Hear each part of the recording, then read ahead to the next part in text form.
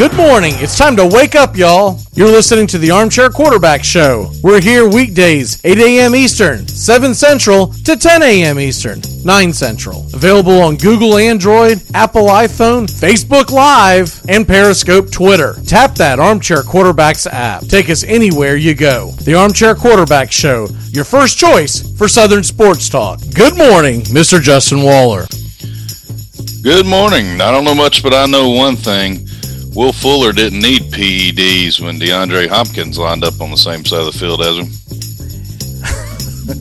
Hi, I'm Mac McGeehan. I don't know much, but I know one thing. It's Philadelphia. It's 2020. Let the Jalen Hurts era begin. This Carson Wentz thing, it's over. Forget it.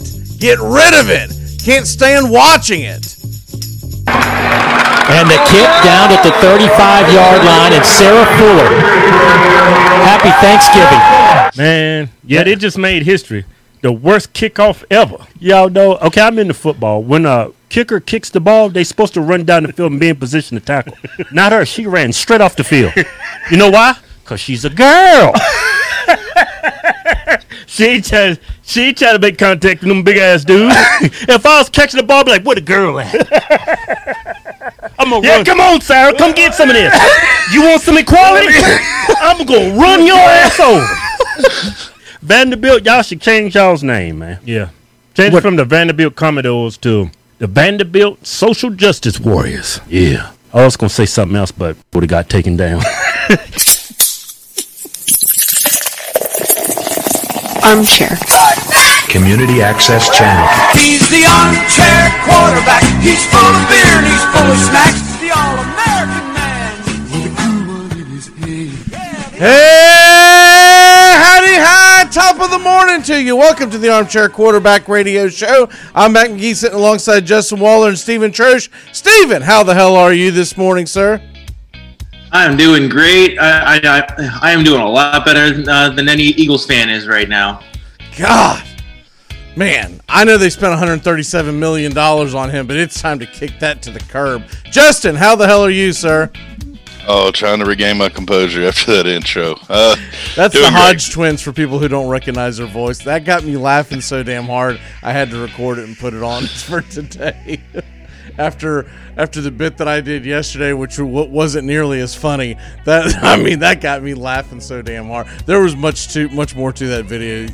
Y'all should really look into looking that video up. But anyways, how goes it, sir?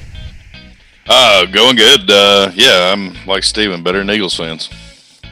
Man, I'll tell you what.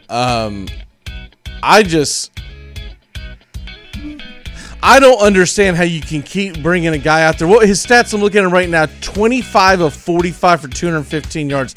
I don't care that he had 2 touchdowns. He also had his interception, was sacked 6 times. 25 of 45, 215. That's, for quarterback standards, that's below the Mendoza line. I'm ready to see Jalen Hurts to see what the hell he can do. At least let them split time. At least it be like they brought him in for a couple of plays here and there. Man, let the guy go in there and actually get a series under his belt. Do a few series here and there, right? Don't just use him as like a wildcat option or something a little different that you have to plan for. It's time to give him the reins. I'm not saying you're going to give up on Carson Wentz altogether because you spent so much money on him and nobody wants him in a trade. You're kind of stuck with him. But it's time for him to at least watch the game. Maybe if you watch the game from the sidelines, it would help him out. Any good thing to take away from this game last night other than DK Metcalf cannot be guarded by anyone? I'll start with you, Justin. No, that's essentially it. Takeaway was the defense that showed up. It was a bad night to take the over. That was the only thing I found. Was that surprisingly enough, Seattle's defense decided to travel, and that was it. Steven, what say you? I mean, I don't know what happened. I mean, I know there's injuries, but I mean, the Eagles are just flat out bad. I mean, like I was thinking about it last night. Like, is it Is it too far off to say that the Eagles are almost Jets bad right now? They're pretty darn close. I think the only thing that separates them is that the Eagles still have a pretty good defense. But that defense isn't any good when they're constantly worn down, right? And then by the end of the game, even if you were in a game like that, look, for people who didn't see the game, the final score was not 23-17. That was a Hail Mary junk ball play and a 2-point conversion that got it to 23-17. It was 23-9 the entire. So when you see that he threw 2 touchdown passes, he threw really 1.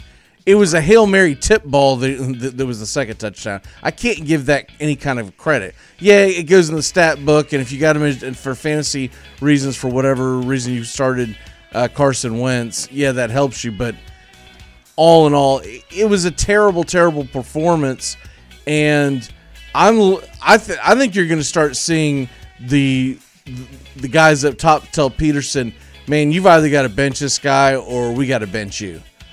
I know they won the Super Bowl 3 years ago, but that leash is only so long in Philadelphia. Jess, I'll give you final thoughts on the Monday Night Football game before we switch gears.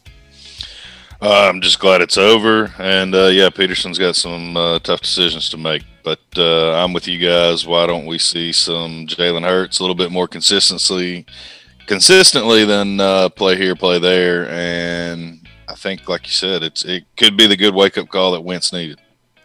Steven, what say you?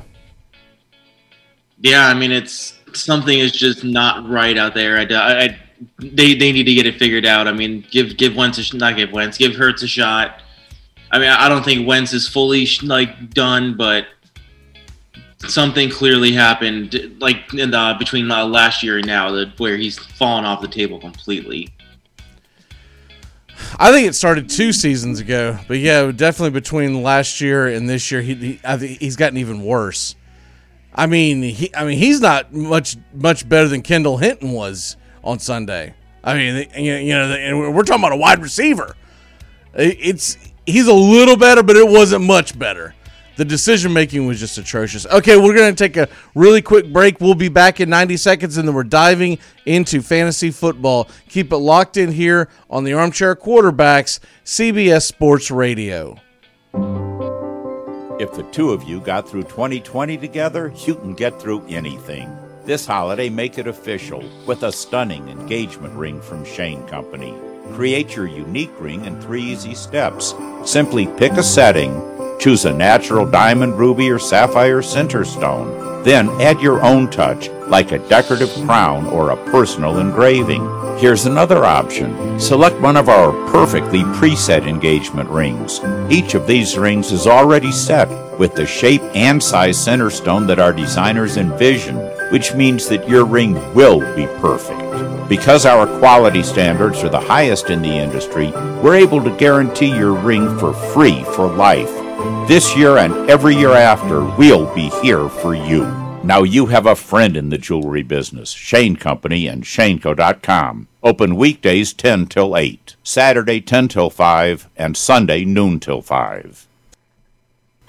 Make contact. A collective psychosis is sweeping the nation. We're in the thick of the haze craze, and Elysian is introducing an altered state of IPA. Contact Haze is a tangled chemistry of mild haze, low bitterness, and an explosion of hop aroma. This hazy IPA bursts with notes of bright raspberry, currant, citrus, guava, and passion fruit. Available in 6-pack cans in stores and in all Seattle Elysian locations. Make contact. Blair, the running back to throw, floats it down, corner of the end zone. Gesicki's got it. Touchdown, Miami. Just throw it up high to Mike Gesicki, all-out blitz by the Jets. And maybe the guy that goes up higher than anybody on this team to get the ball, Mike Gesicki comes down with it. There's a yellow rose in Texas I'm going there to see. No other fella knows her. Welcome back here to the Armchair Quarterbacks. She cried so when I left her, it like to broke my heart. And if we ever as we are riding shotgun here with you on CBS Sports Radio, Armchair Quarterbacks app, and Facebook Live.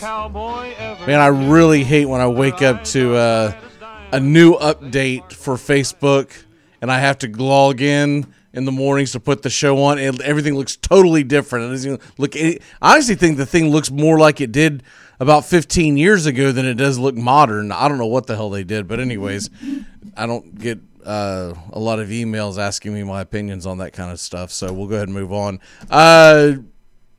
Let's go ahead and start with, first of all, the issue at hand. They've moved the game once again from today, Baltimore-Pittsburgh, Tuesday night, to now they've punted it to Wednesday morning might as well be morning, Wednesday afternoon at 3:40.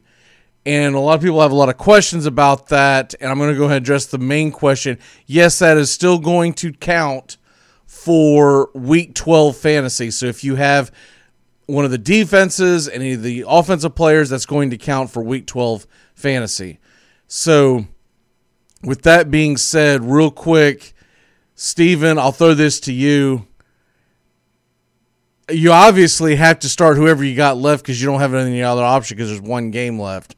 But do you like certain players over others? In other words, if people have multiple players in the game, if they've got Claypool and they have Deontay Johnson, or maybe they have Benny Snell and they also have, I guess it would be Gus Edwards is the default for Baltimore this week. Is there any players that you like one or the over the other, or is it a crapshoot at this point? It's been postponed so much. I mean, there's so many players out on both sides that it's really hard to project what's actually going to happen. Are you doing any kind of DFS for that game? Not even in the slightest bit. Terrified of it. I'm not even stepping foot on that. I actually had a pretty good DFS weekend, but I'll get into that down the road. Justin, from the actual game standpoint, so Pittsburgh had the option that I guess the league let it up to them, is that they could either play Baltimore Wednesday, or this game could be punted to maybe a Week 18 type of scenario, which would be the first game put into there. And Pittsburgh wanted no part of that. They want to try to play the Ravens now as opposed to later, because the Ravens are so depleted that they have to put what they have out on the field. I don't really understand why it was punted back an extra day. From everything that I read, is overabundance of caution. It gets to the point where it's an abundance of ridiculousness, because you keep pushing it back and pushing it back and pushing it back. These are top tier athletes, and it doesn't appear that there's been any more of an outbreak other than the ones that have already been quarantined. So I don't understand why they punted the game back again. And then the funny part of this entire situation is people want to know why it's 3:40 and not a night game. Well, NBC had already contractually obligated to, I kid you not, y'all, the lighting of the Christmas tree in Times Square is trumping the Ravens Steelers. It's for obvious reasons. You can't televise the lighting of the Christmas tree during the daytime, and I guess they had to do it on Wednesday night. Times Square wouldn't wait an extra night, or I'm not exactly sure how that worked out. But that part in itself is pretty funny. There's a lot of NFL fans that are mad about it. And it's like, sorry, dude. I guess they get big ratings, or they were gonna lose out on a lot of money. So instead, they're gonna put the NFL game, a game that would have been Thursday night, Thanksgiving, all eyes on it, is now gonna be in the middle of a Wednesday afternoon, where most people are back to work. Big picture, Justin, what do you see? I don't know, any kind of advantage one way or the other? I mean, I guess for the Steelers, they get the game in and face the Ravens now versus opposed to later. But no, I think it's a disadvantage to both, because then they're going to turn right back around in Week 14 and play them, 3 days?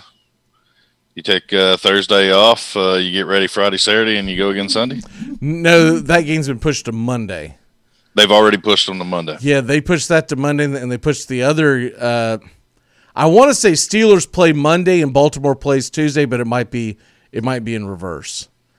but they've punted both of those games. So next week we're going to get a doubleheader on Monday Night Football, and we're going to get a game on Tuesday, because there was already a game that was punted to the doubleheader. I guess Dallas. Dallas was supposed to play Baltimore on Thursday night this week.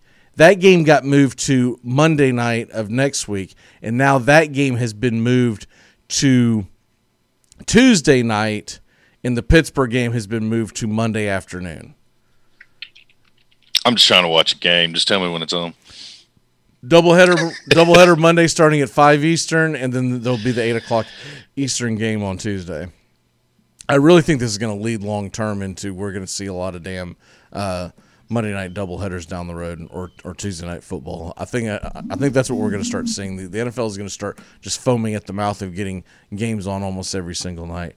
Let's go ahead and get into some panic or chill questions. So I'm going to throw these names out at y'all, and just tell me, fantasy football wise, are you panicking or chilling right now? Steven, if you got Deshaun Watson, and you've lost now his best receiver, and obviously he lost his best receiver in free agency, are you panicking or chilling if you're a Deshaun Watson owner? I'm panicking a little bit, but I mean, he's still one of the top 5 quarterbacks in the league. It's like, that's not even a question. It just depends on the health. If he gets Randall Cobb back, I mean, I know it's not much, but I think he can make it work with those 2 tight ends and Brandon Cooks. Justin, if you had Derek Carr as your fantasy quarterback after that negative performance that he put out against the Falcons defense on Sunday, was that just laying one egg, or are you panicking at this point?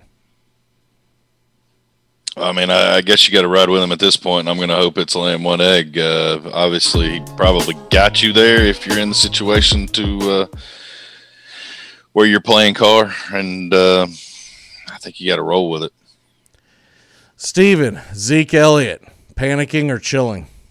Panic.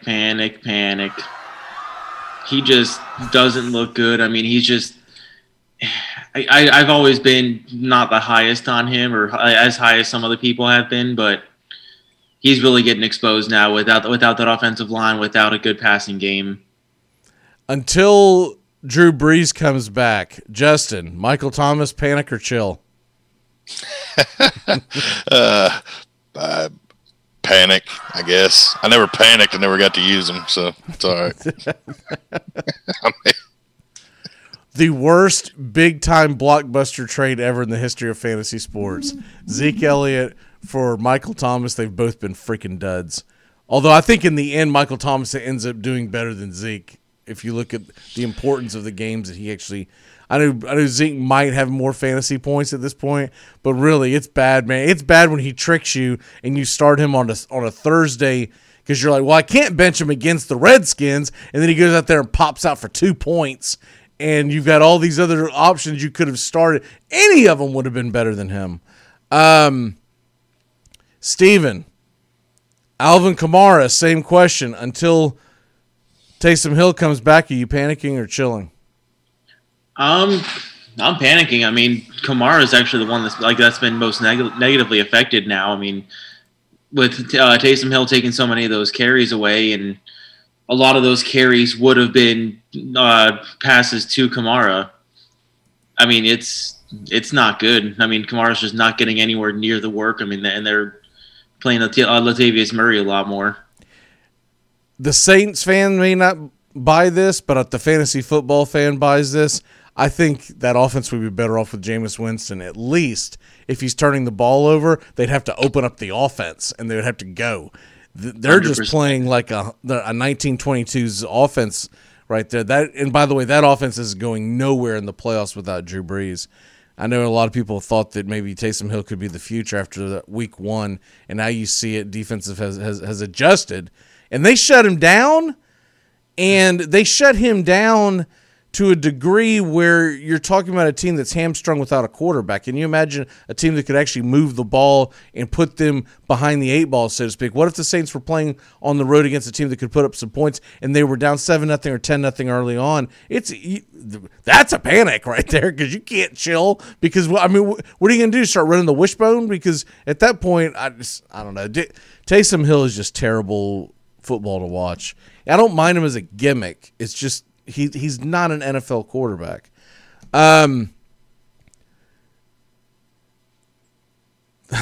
Justin, the Philadelphia wide receivers, if you have any of them, are you panicking or chilling? I'm panicking. I mean, who's going to throw him the rock? Steven. Wentz isn't. Steven, CHE, are you panicking or chilling? I'm still chilling at this point. I mean, he's kind of been hit or miss all season. I mean, he's still in the best situation anybody could ever ask for. So, and one last for you, Justin, Johnny Smith, panic or chill? I'm going to chill and hope that they get it back going again. But yeah, Frickser has definitely been the better tight end down the stretch. Steven, one last question for you. Daniel Jones looks like he might be out for a week or two. If you got Sterling Shepard, who had a very advantageous schedule down the stretch, are you panicking or chilling? I'm actually chilling on Shepard because, I mean, McCoy's not going to take as many of those deep shots. So, I mean, that actually may be a boost for him because he'll get a lot of those shorter throws. Okay. And let's go ahead and get into the 6-pack to go. Hey, Mr. Bartender, please don't be so slow. I've got time for one more round and a 6-pack to go. Okay, this is a fantasy football 6-pack to go. And Steven, we'll start with you. What's your first one? So please, this is one I've been kind of pounding the table for hard a little bit in the my waiver wire article on Time Skew. Cam Akers has really started to look like the best back in Los Angeles. He had 9 carries for 84 yards and a touchdown on Sunday. I mean, the next best was Darrell Henderson on 19 yards for 10 carries. I think it's he's due to get some more work, and he has a pretty decent schedule coming up with the Cardinals, Patriots, and Jets. So I mean, he could be a league winner. If you have him in your does it concern you a little bit that most of that came off of one run? I mean, a little bit, but I mean, he's been getting more and more work every week. He's looked better and better every week, and it's not like Malcolm Brown and Henderson have been tearing the doors off. And I get that too. I'm not even arguing. I'm just being the contrarian and putting that out there, because if I pick him up or if I have him, I'm still a little gun shy to start him. But I'm at the point now where I'd probably start him over freaking Zeke Elliott. I can tell you that right now. Justin, what's your first 6-pack to go? Well, Akers was going to be it, so I will punt and go with the old man Frank Gore himself. Of the waiver wire running backs, he's the only one that's going to be getting the most carries. So the potential is there, the upside. Unbelievable. This guy's like 90 and out there and still performing at a decent level. Right? He's not going to blow up. We're not saying he's going to go for 150 and 3 touchdowns, but when the guy's getting close to 20 carries, he's going to stumble forward for 80 yards and could find his way into the end zone. That could win you a game down the stretch or even a playoff game. Just came off of 18 carries, 74 yards, 3 catches for 12 receiving. I mean, not great numbers, but better than yards. Zeke Elliott. Yeah, blew Zeke out of the water. It's a damn that much better. My number one this week, I'm going to go with Devontae Booker of the Raiders. Him and Jacobs are starting to pay the rent. I'm going to kill that. Him and Akers are sorry, I said Akers. Who the hell was I talking about? Booker. Booker and Jacobs are starting to split time, and Booker from time to time, it's kind of like the hot hand that they ride. You could get Booker in a good game. So Devontae Booker's my number one. At least if you have Jacobs, you probably at least want to handcuff him there because Jacobs did get a little banged up, but he'll probably play this weekend. Steven, what's your next one?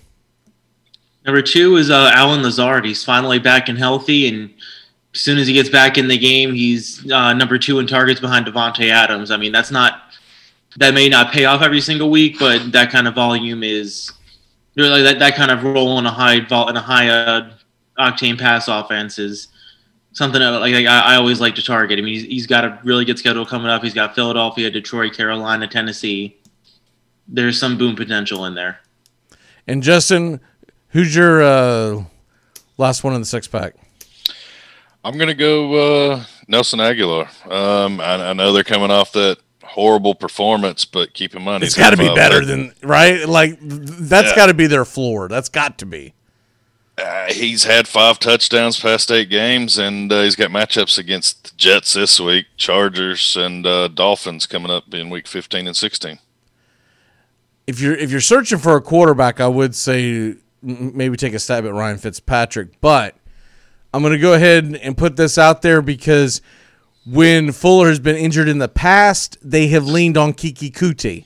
And I'm going to say go ahead and take a chance on him, but it might be one of those deals where you pick him up and you wait for him to burn you. And in other words, he may not be a bad option, but I don't know if I would go out and start him immediately because it still makes me a little nervous because they have so many other players that are about on his level. We didn't even mention Brandon Cooks, so I don't know. I'd be a little worried if I was Deshaun Watson owner, and I was so glad that I didn't make that trade in a dynasty league that I'm in, that I had an opportunity to bring in Deshaun Watson, and I ended up bringing in Lamar Jackson, though Jackson has struggled. Deshaun Watson, looking forward, unless they do something big time in free agency, what the hell is he going to – Will Fuller's a free agent next year, so he may not even be back. Steven, I know you got to run. What is your walk-off, sir? Check out me on Twitter, Texas Trosh. I'll have the waiver. I'll get the Week 13 waiver wire article posted later on. Go into a little bit more detail on everything. Okay, brother. Well, we will see you on Sunday for the kickoff show. Be safe. All right. Have a good day, guys. We'll be back in a flash here on the Armchair Quarterbacks. When we come back, we're going to get into a few things, including the 49ers don't have a job. Don't have a job. They don't have a home. Yet the irony is rich. We'll be back in a flash to explain why. You come at the king, you best not miss. ACC football covered like no other here on the Armchair Quarterbacks. And backpedaling, Lawrence flips it open. Wide open. Justin Ross off and running. The Alabama native wins the foot race. And Clemson strengthens its grip on this championship game. Wow, gut punch by Clemson right there. Akers breaks free. Cam Akers in the clear. Foot race. And they finally spin him down at the 5. The electric play the nose needed. He wants another deep shot. Drops it in. At the goal line. That's a Canes touchdown. They pitch it to Cersei. Cersei lunges into the end zone. And the Yellow Jackets score again. Armchair Quarterback Radio is ACC country. Fantasy sports is back, and it's time to jump into DraftKings. Go to DraftKings today at DraftKings.com. Golf, NASCAR, soccer, you name it. And of course, Major League Baseball, basketball, hockey, and football are on the way. Go to DraftKings.com. Listen to the Armchair Quarterbacks for DFS advice all year round.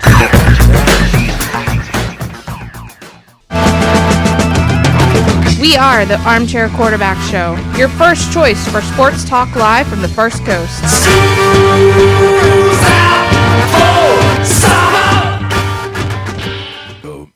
Here in St. Augustine, Top Gun Supply is the friendly gun shop. Top Gun Supply stocks a wide range of firearms. They buy and sell used guns. Top Gun Supply at 525 State Road 16 in St. Augustine. The friendly gun shop, a proud sponsor of the Armchair Quarterbacks.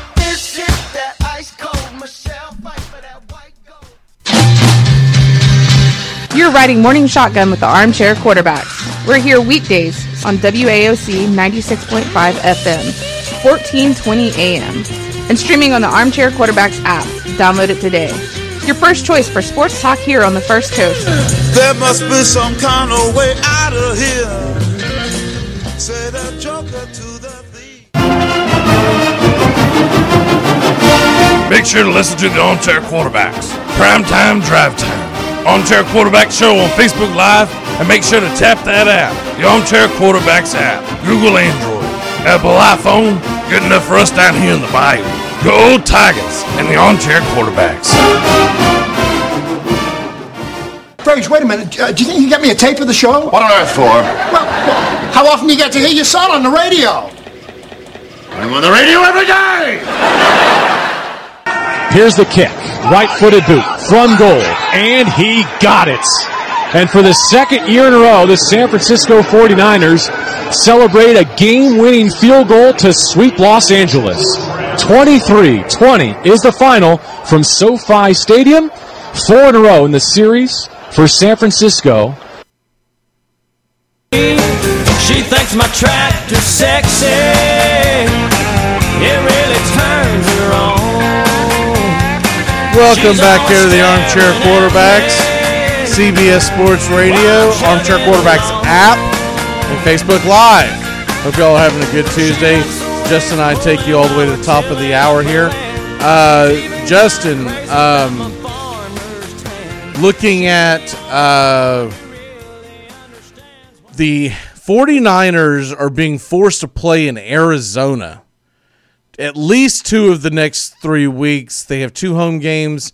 Santa Clara County in California has deemed it unsafe to play contact sports, even though there is no evidence, which was a statement actually put out by the NFL. There's no evidence showing that any of this contact is causing any kind of an outbreak of any sort playing on the field.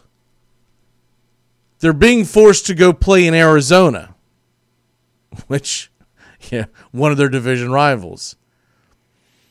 And it's almost like they're getting no love from the city of Santa Clara, but yet they were out there throwing parades and selling everything you could sell under the sun last year when San Francisco was making their Super Bowl run. And I think it's just incredibly, not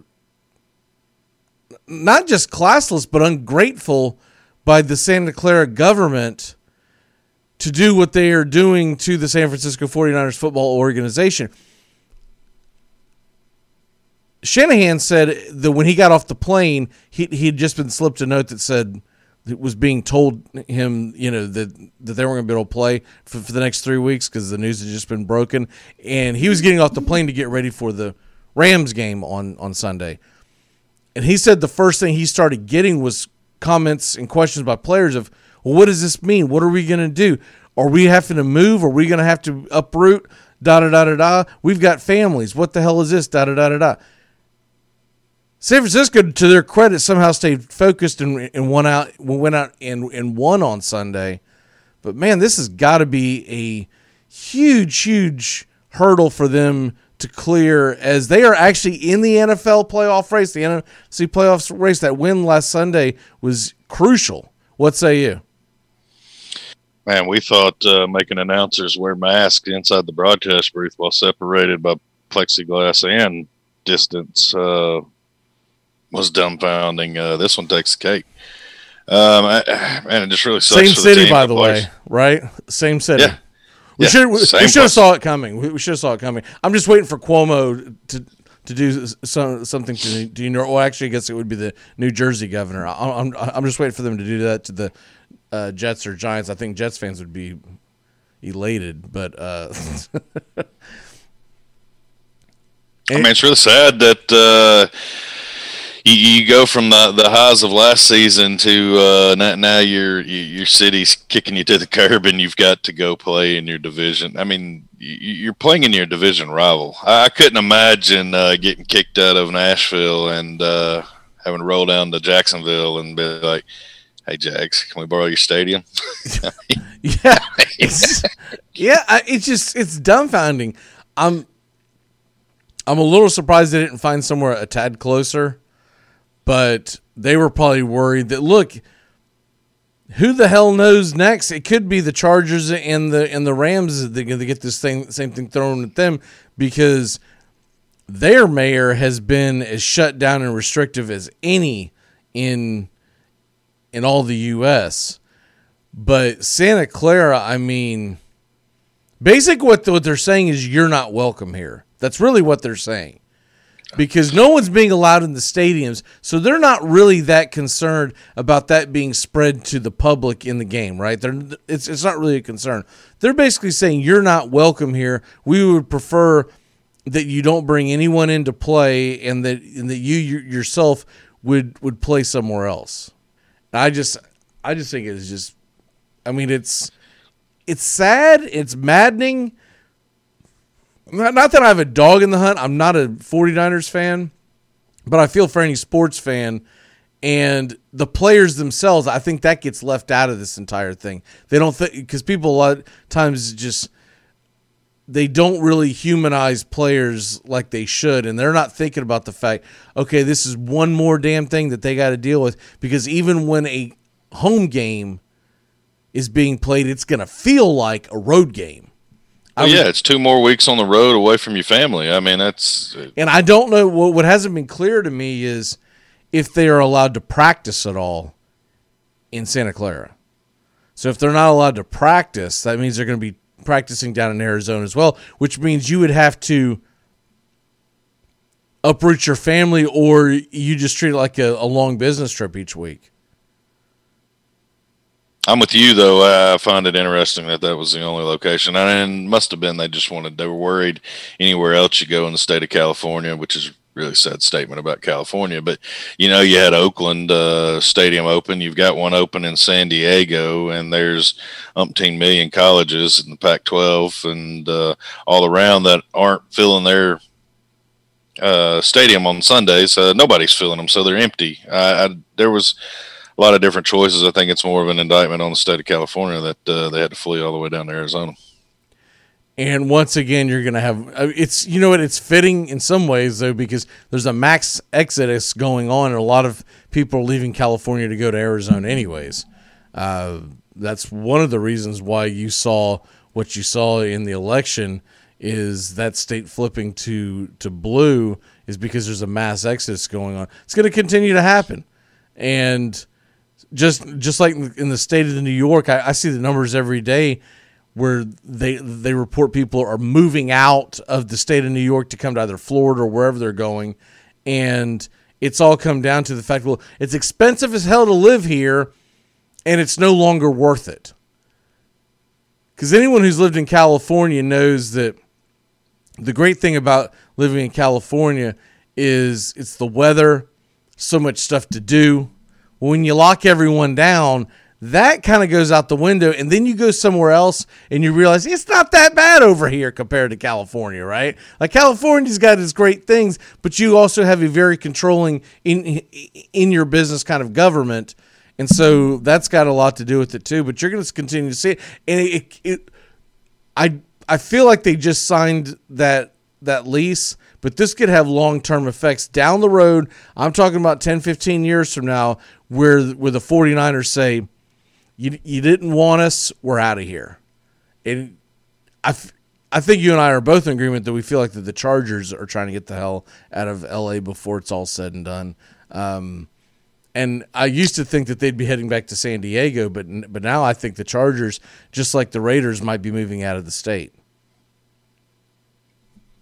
Reno's starting to look really good, huh? A lot of places are starting to look very good. In Butte, Montana, we'll just run a shuttle to get people in here. Idaho doesn't have a team. We'll put them in there. Anyways, it's terrible situation, but we'll move on. One question that was thrown at me yesterday, I want to make sure I hit on. Michael was wanting to know, why is it that Denver had to play with an emergency quarterback, but yet they keep punting the Baltimore-Pittsburgh game. And I think there's two main reasons. A, Denver didn't have a full-blown outbreak. They had contact tracing to one specific position, and so because of that, that's what caused their situation, so to speak. So it's a little different. The Baltimore situation was the entire team started getting, because we're getting every position. Andrews, the tight end, has it. Jackson, the quarterback, has it.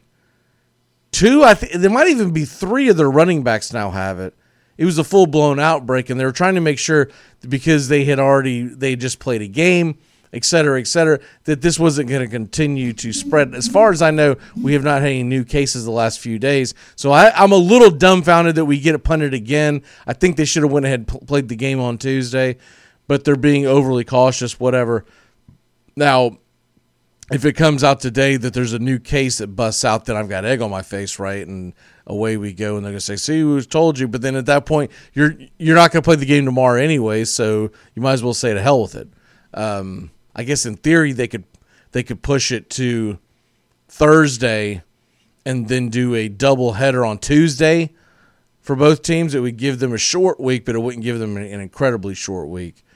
But that's the main reason why you see it. And then also the other big thing was this was supposed to be a nationally televised game, so there was television rights, and they were trying to figure out a way to slide it in because you can't just put it anywhere. So that had a lot to do with it too. I still can't figure out how it ended. Oh, never mind. I remember now. I was about to say I don't understand because I'm so used to Fox NFL Network doing the Tuesday game. I mean the Thursday night game. But last Thursday night was actually supposed to be an NBC game. It was supposed to be the NBC. Al Michaels and Chris Collinsworth were supposed to do that game. So. But that's the main difference. And in your heart of hearts, do you think they get this thing played tomorrow, or are we going to be sitting here talking Thursday about how, I don't know, they're trying to play it there? I'll tell you something else that people may not have realized, fantasy football. So you know what this has done now? They have punted free agency till Friday. So your waiver wire picks, you can't pick up anyone. You know how it always clears on Wednesday morning? The last time we had this happen, it was a Tuesday game. They pushed it to Thursday. It has now been pushed to Friday. So there's not the, I'm not going to say panic, but there's not the interest of what you do on the waiver wire today and tomorrow like there would have been. It's not been punted all the way to Friday. And, of course, there's no Thursday night game. So that... or is there? Hell. What am I talking about? There's the Thursday night game, isn't there? That had nothing to do with all that. So I don't know how that's going to affect. I just realized that's going to make some difficult choices because unless, I'm going to double check that real quick, make sure they haven't moved that. But unless the Thursday night game, oh no, that's right. The Thursday night game was supposed to be Dallas and Baltimore. So, yeah, that game's been moved. Okay. So, it doesn't affect. I was sitting here thinking for a second if it was two teams that weren't involved that you would have a situation where they're playing a game on Thursday, but you can't pick up your free agents till Friday. But that is not the case. We're going into week 13, though, and, yeah, I'm just double-checking to make sure they didn't change that. Yeah, it is, I think I said Steelers on doubleheader on Monday. That is correct. It's Steelers, Ravens on Monday at 5. The 49ers, Bills, which is a pretty darn good Monday night game, is going to be the 8 o'clock game. And then the next night is Dallas versus the Ravens. But there is no Thursday night game this week. But this is the witching hour of fantasy football. Justin, it's the last week of the season for most leagues, and I think a lot of us have games where we're like, man, if I don't win this or get some hellacious help, I'm going to be sitting on the sidelines. Yeah, I'll be golfing in a few leagues. It'll actually end the misery in a couple of them, and then I'm like you. I'm on the fence on some others. But how about that dud on Sunday night? The Denver Broncos at Kansas City Chiefs. Can we get something flexed in there so we don't have to watch that? Oh God, I hadn't even noticed that. I've been so preoccupied with what's going on this week. Are they really going to roll another wide receiver out at quarterback and make the world watch? I mean, that's a good question. Can they flex that? In years past, I think they had to make the decision on the flex. I think it was by Tuesday. We're sitting at Tuesday now. Does that change because the week has been extended from the week before? But okay, I don't have that scheduled to talk about, but if you're going to flex one game, what would it be? I mean, I would put my 2-8-3 teams, Browns at Titans. That's going to be a lot more interesting than that one. But even if you take, I'd rather watch Lions and Bears than that garbage. Especially for me in the mid-state, that's the game we got stuck. The afternoon Fox game was who was it? Saints Denver this past weekend. That was pretty. Yeah, I would say to watch. Oh, yeah. We got stuck with the Saints and Broncos on I guess that was one game, and then the other game was the Tampa Bay game is what we got. We had two games on that day on the 4 o'clock. The 1 o'clock was just Jags and Browns, and that's why I took my butt up to the local watering establishment to watch the Titans play, because there was no way I was watching that again. I was like, man, I've sat here week after week after week after week having to watch. The only full game I get to watch is the Jags, and I can't do it anymore. I'm going to plan on doing that again this week because I don't want to miss that Browns game. The only other game that I could see that I would flex would be Rams-Cardinals. Yeah, absolutely. We've got some duds when it comes to football games this week.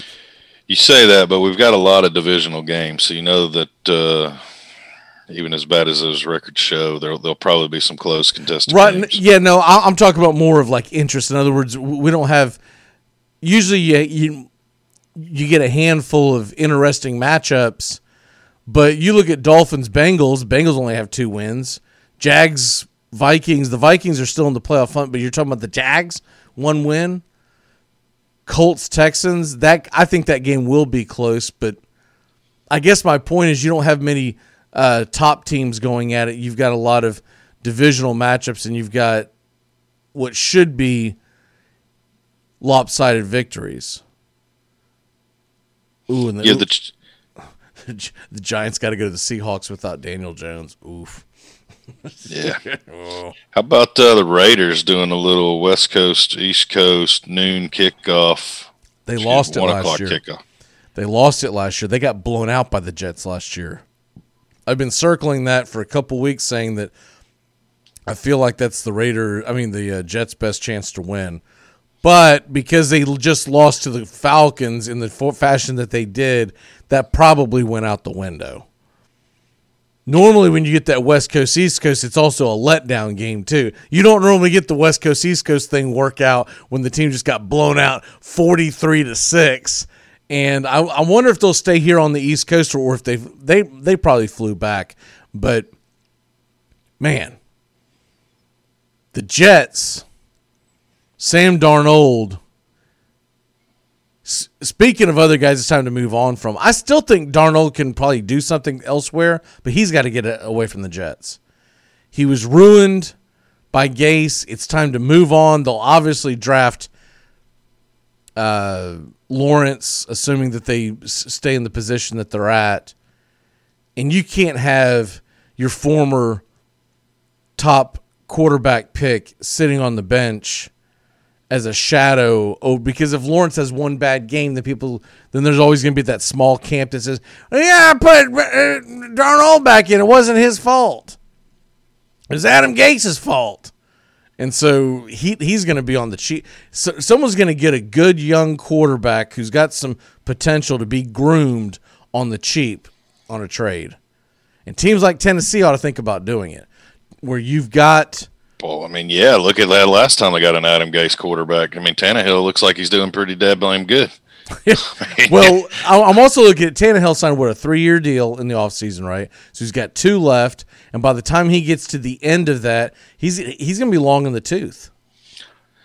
Why is Adam Gase still employed? He's 7-20 as a Jets head coach. Because if you keep Gase employed and running the team for the rest of this year, that ensures you the number 1 draft pick. If you make a change, they might rattle off a couple of wins. But there's no way you let him draft Trevor Lawrence, correct? No, he's got to be gone. He has got to be gone. There's no. He's gone, and the next guy's got to have him. Yes, he's got, because the thing about that is that makes your job so much more attractive, right? It's just like the Jacksonville job. I still, we've talked about this a little bit, but I could see Jacksonville going after a Jim Harbaugh. I think it's more likely Harbaugh would just slide over to the Detroit Lions, right? But regardless, the Jacksonville job is not an attractive job unless you have a chance at one of the top quarterbacks. Are you hearing a lot of GM rumblings down there? Well, I heard some interesting ones that I'll ask you real quick so you can elaborate if you haven't. Sure. But Louis Riddick obviously won, maybe making the bounce from the booth back into the offices, or Dimitroff. Now, granted, hopefully he stays a heck away from Quinn. You don't need that down there. But that's 2 interesting GM choices. That I actually like. I think it's a good gig in Jacksonville. I think people will want this position. Well, you do have a lot of draft picks coming your way. True. What would ruin the job is if because the Jaguars have been so competitive the last several weeks, is if the Jaguars stumble into like 4 or 5 wins somehow, or 3 wins, or what. Anyways, they screw up their chance. And I'll tell you something else that I started this a couple weeks ago, and I'm gonna stick by it. People keep thinking that the Jaguars should be going after Justin Fields because they're going to get the 2nd pick possibly. I say to hell with Fields. They need to be tanking for Trask. Everyone keeps talking about tanking for Trevor Lawrence. Trask looks like the real deal to me as far as an NFL quarterback. I'm not putting Fields down as a college quarterback, but I see a lot of the things from Fields that I see from a lot of Ohio State quarterbacks that come out, where the threat of the RPO gets their receivers wide open, and so they have these bloated stats in college football. When they get to the NFL, Dwayne Haskins, they go out there and they just lay an egg because they don't have the accuracy that you need to be in the NFL. When I watch Trask throw and I watch Trevor Lawrence throw, I see 2 very, very accurate quarterbacks that seem to make pretty smart decisions. Now, I know that gets stepped up a game when the NFL hits. But I don't know about you, but I would rather have Trask over Justin Fields. I could see that. It's hard for me to break down which I would take there. I would still be trying to find a way with some of my draft capital to get Lawrence number 1. But who knows? I mean, the Jets might keep Adam Gase, and he might still think Darnold's his guy. Maybe he passes on Lawrence. That would be an Adam Gase straight up move. Man, my dog is just going off today. Before I passed out on air, I had to do that, man. I don't know what the hell that was at first. And he starts seeping in. I'm telling you, I think she lays on the vent sometimes. I can't prove it because I'll go out there and she's not on any vent. But I'm like, I don't think we have a vent on any of our floor anywhere. But somehow it's stronger than other times. I forgot my train of thought. What the hell? The winter meetings, by the way, begin in virtually this Sunday. So that should be a lot of fun. We'll get into that later in the week. I know you got to run, but before you give me your walk-off, it's snowing up there in Tennessee? It was. We ground's covered, school's out, daddy daycare is open, so it's going to be a very entertaining day. My question is, what is it looking like for Saturday afternoon in Knoxville? Well, I mean, you remember how Tennessee is. Just wait around an hour and it's going to change. But as of right now, just cold. Not showing any precipitation at this moment. Okay. Well, I mean, look, cold isn't going to play well for University. What time is that? They got lucky. It's a 3:30 kickoff. I was kind of hoping for your sake that well, it would be I an say SEC that, network. and then I update it today, and 46-28, 40% chance of snow. So, yeah, I'll keep you posted daily, and we'll see how that changes. Yeah, AccuWeather's saying 50 degrees at kickoff, but I don't know if that's accurate or not, which is ironic because it's in their name, AccuWeather. But that doesn't seem, from everything that I've looked at my phone because I was looking at it yesterday, 50 degrees seems very balmy compared to what I was seeing earlier. They would luck out if it's 50 degrees. If it's 50 degrees, then any kind of precipitation works in the favor of Tennessee, I believe, because if it's cold and even if it's not snowing but it's rainy, that makes that ball a little slick, and maybe you get some incomplete passes. Maybe Trask. I don't know what Trask's background other than playing in Texas and Florida is, but I don't know if he's ever really played it in cold weather much. So will he be able to grasp the ball, et cetera, et cetera? Well, this wasn't exactly how I had the Tennessee-Florida showdown happening this season when I saw the schedule to begin, but I still have the chance for a snow game, so interested in that. Maybe that'll be the great equalizer. That I still don't think that's enough to help Tennessee overcome Florida's offense, but you never know. We'll see. I got the 10-day forecast right here for Knoxville, and we're looking at Saturday AM showers. It's okay. What doesn't make sense, it says high of 52, and then over here it says high of 48. So I don't know which is which, but 50% chance of showers in the daytime and 10-mile-an-hour winds. You need to ramp those winds up a little more where it has to be a running game. That's what you need. You know what? To hell with everything else. As I just said, we're pulling for wind. We need wind rolling off the Rockies. Make it where they have to just chug. I think what screwed them was because the Alabama LSU game is now being played this week, so it's going to be the CBS night game. I think that screwed them because I think that if that doesn't get played and there's something else that they can put on the CBS 3:30 game, I think Florida-Tennessee would have went to like SEC Network nighttime, which is the key part of it, putting on the evening game, and that's what I had envisioned in my head all along, was that Florida was going to be rolling in there with a big record, going to play Tennessee in some less than ideal weather situations, and it was going to be a night game.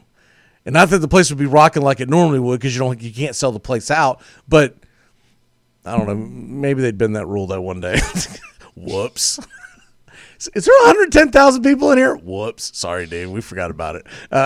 But a night game would have been great. But even if we can get some rain, and I guess technically it is a night game because around halftime it's going to be dark, right? Is it true? Is the sun going down around 5 o'clock there nowadays? Yeah, I mean I feel like it's 4:30, but yeah, between 4:30 and 5, it feels like it's 9 o'clock. And you got to figure it goes up. It goes down pretty early in Knoxville with the mountains and the sun being on the West Coast. So, yeah. What's your so now that we're done talking about geography and weather, what is your walk-off for the day, sir? Well, I mean, after that, it just shifted on the fly. I need a politician to run next time that will end daylight savings time. Tired of that. Why does it have to get dark at 5 o'clock? Are you a fan? Can we not go to the Arizona rule where we just set it? You like the 2 different times per year? Because I like it being, first of all, I like it being, if we're going to keep it at a time, I would prefer that we keep it, that it gets brighter earlier. I don't like it when it's dark in the morning. I don't like when I wake up at like 6:30 and it's pitch dark, which is what you deal with during the summer. But then it's like light till 9 p.m. Okay, do we really need daylight till 9 p.m.? That's a little asinine. Yes, we do. So if I was going to vote one way or the other. I would actually want it to go, because the thing is, if you don't do it, it's going to be dark when you wake up. It's going to be cold, and it's still going to be dark by 6 o'clock Eastern, 5 o'clock Central ish. So I like having at least some, I don't know. I get, maybe I'm just used to it now, but I don't mind it. Everyone always gets bent out of shape about it. I'm like, what are you really losing? When it's cold as hell outside, you're not out there, doing jumping jacks in the driveway. So what the hell do we care if it's dark at 6, 7 o'clock at night? Because you need daylight so your kids can wear themselves out. If not, they're like little spider monkeys bouncing around inside the house and nobody burn off their energy. So you get them up early, and you and when the sun goes up early, and you put like a leash on them, and you in a stake in the ground, like you would a horse, and you let them wear themselves out before they even start heading to school, and then you do it one more time. What time do they get home? Around 3:30ish?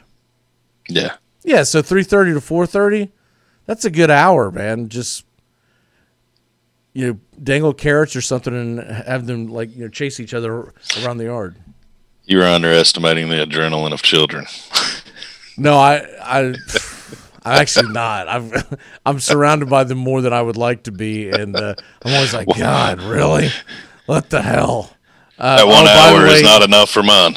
By the way, once again, and I expect more of this. The Sun Bowl, it just broke across the bottom line. The Sun Bowl has been canceled. So I think a lot of bowl games are going to be canceled, which doesn't really affect me this year. Yeah, I mean, doesn't hurt. I mean, I don't know why they wouldn't be canceled. If you're not going to have fans in the stands, why are you putting up millions? I don't know why you'd have any of them. Any of them other than the playoffs, because there's such big bowl, or I guess any of your Power Five, because there's so much television money involved. I don't know why you would have any of it, because you're going to have to pay. You got to pay these jackasses to come in and play. I don't know what the fee is each time, but it's usually pretty hefty. I don't know what the Sun Bowl gets, but I'd say most teams get about $1 million. Yeah, they're not going to. They've all been sitting here waiting to go, well, are we going to have fans? Are we going to have fans? No, it's December and there's an outbreak. It's it. It's over. I think you're going to have bowl games in like Florida, and that'll be it. Because DeSantis will just let them play a bowl game out there on the interstate. He doesn't give a damn. He's like, come on, bring in the money. Bring it in. Bring it in. All right, brother. Well, we'll see you tomorrow for a big-time football Wednesday, only in 2020. Hopefully, we actually get that game. I hope. I'm still bummed out we don't have it today. But I know, man. I was looking forward to that tonight. Wednesday afternoon, get the hell out of here. I mean, come on. There's EPL to be watched or something. I don't need NFL in the middle of 3:40. It gets dark early. All right, man. We'll be back in a flash show on the Armchair Quarterbacks. Keep it locked in. CBS Sports Radio. You're listening to the Armchair Quarterbacks on CBS Sports Radio, #1 sports station. Good morning, and this is your Armchair Quarterbacks Sports Flash. Major League Soccer Western Conference semifinals start today. 9:30 Eastern, Seattle versus Dallas. Thursday, SKC versus Minnesota. Those two will meet Monday, Western Conference Championship game. Sunday, in case you missed it, Orlando lost to New England. Nashville lost to Columbus. Those two will square off. Columbus versus New England, 3 p.m. Sunday afternoon. For those of y'all looking for hockey, we've got college hockey. Doubleheader today. 6:30 p.m. Holy Cross versus Bentley, and at 8:35, St. Cloud State at Western Michigan. Top 25 college men's basketball action today. Texas is at Indiana. Longhorns are ranked number 17 in the country. That game's at 1:30 p.m. At 4 o'clock, St. Francis at Virginia. The Cavaliers are ranked 15th after their upset loss last week. Green Bay is at number 4, Wisconsin. 5 o'clock on the Big Ten Network. Omaha's at Creighton at 5. Villanova, number 12 in the country, at Hartford. That game's on ESPN2. And we've got a great doubleheader tonight. Number 8, Michigan State is at number 6, Duke. That game is on ESPN at 7:30. At 9:30, Number 20 Kentucky is at number 7 Kansas. That game is also on ESPN. Outside the top 25, 6 p.m. Eastern on the ACC network, Western Kentucky are at the Louisville Cardinals. In the SEC, Vanderbilt's game was canceled, so we shift over to the Big Ten. Oakland is at Purdue on the Big Ten network. At 9 p.m., the BTN has Nebraska hosting South Dakota. And in the Pac-12 at 2:30 Eastern, Southern Cal takes on BYU. Both teams are undefeated on ESPN2. It's good to see someone's finally playing BYU in something. And that's your Armchair Quarterbacks Wake Up Show, CBS Sports Flash. Stay tuned for more of the Armchair Quarterbacks on these CBS affiliates, our Facebook Live, and the Armchair Quarterbacks app. Tap that app today.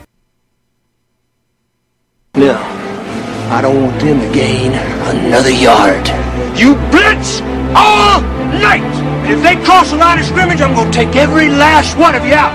You make sure they remember forever the night they played the Titans.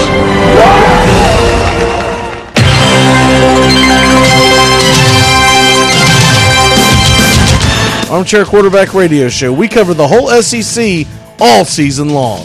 First and goal. Franks. Jump pass. Hello, Tebow. From going deep. High arcing shot. It is hauled in. Terry Godwin. And he stays up.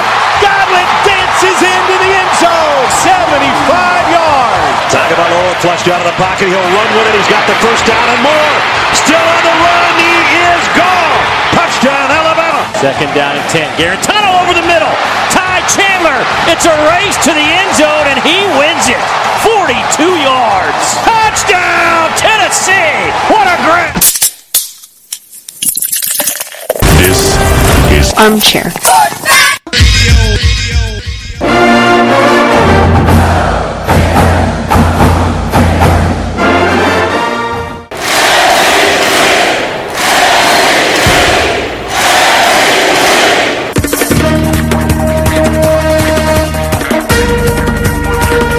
If you're looking for gifts or stuff for yourself from all teams, from all sports, it's MVP Collectibles, the St. Augustine Outlets Mall. Suite 245 across from the food court, MVP Collectibles has all 32 NFL teams. Every SEC, every ACC, teams from the Big Ten, and 10 different Major League Baseball teams. That's MVP Collectibles. It's where the Armchair Quarterbacks can be found just before game day to get our man cave popping no matter what team you love.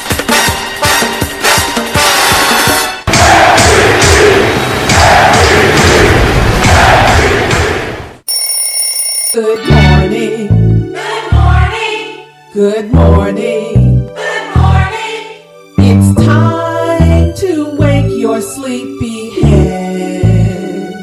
Wake up, y'all. It's time to get up with the Armchair Quarterbacks. The world of sports is changing every morning. So wake up, y'all, with the Armchair Quarterback Radio Show. It's time to get up out of bed.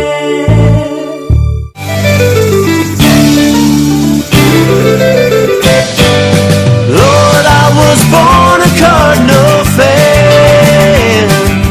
William the Wizard, Big Mac, and Sam the Man. The last segment of the Armchair Quarterbacks Radio Show and Facebook Live. We're talking baseball. That's the Armchair Quarterbacks talking baseball. The last segment of the Armchair Quarterbacks Radio Show and Facebook Live.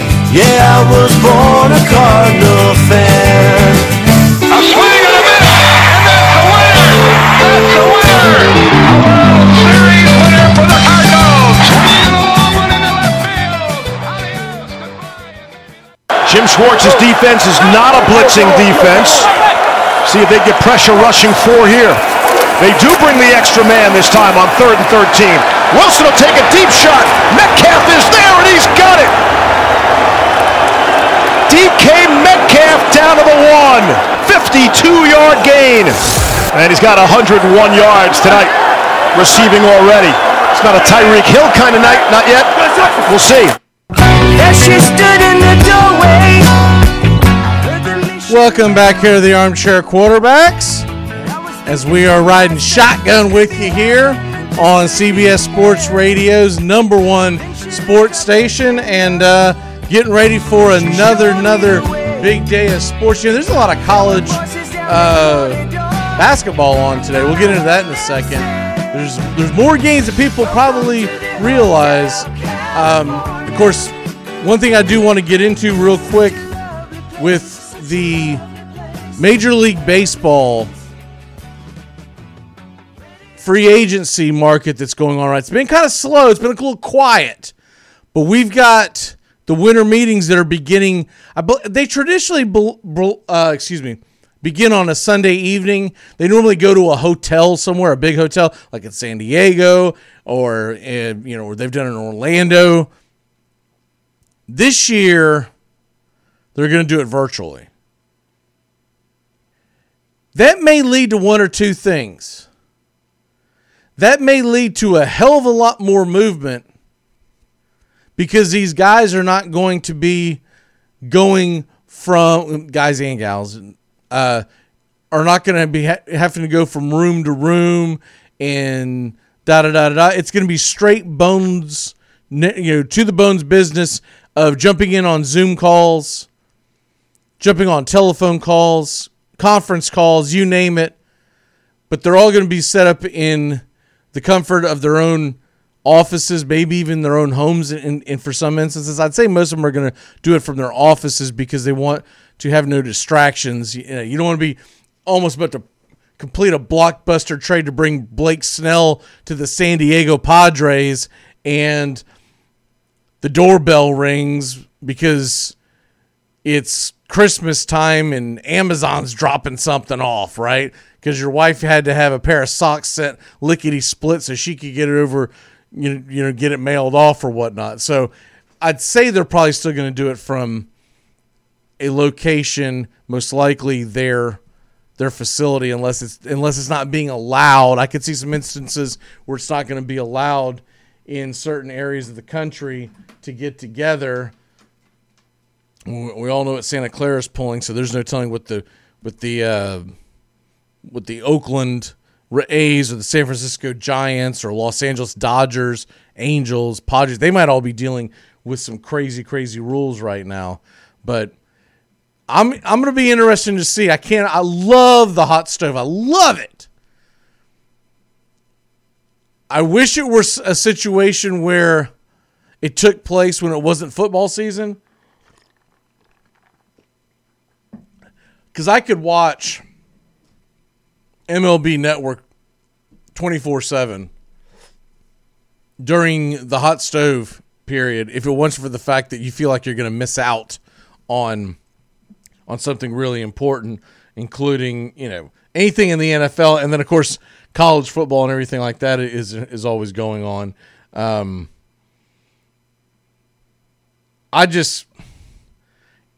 There's so much more movement in that particular sport than any other sport. Trades are made more often, bigger trades, free agency acquisitions. In the NFL, not that I dislike the NFL free agency situation, but it seems like it all comes in a rush and then it's over. It does not trickle in, which is good and bad because it does get exciting.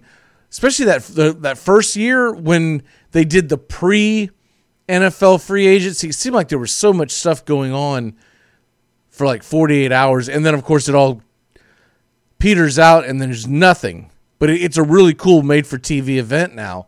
You have so many situations where guys are getting signed and it's being leaked 48 to 72 hours before the free agency is even official. Same thing with the NBA. It all comes rushing you at once, and then it's over. The Major League Baseball free agency is great because it'll trickle in through the entire offseason. What's maddening about it is when you get long, prolonged time periods. A couple of years ago, it was like this way, where you had so many big-name free agents. They didn't get signed. They didn't get signed till like – some of them weren't. I believe J.D. Martinez of the Red Sox a few years back, he was not signed until the middle of March. I know they had already started spring training. By the way, good news for Red Sox fans.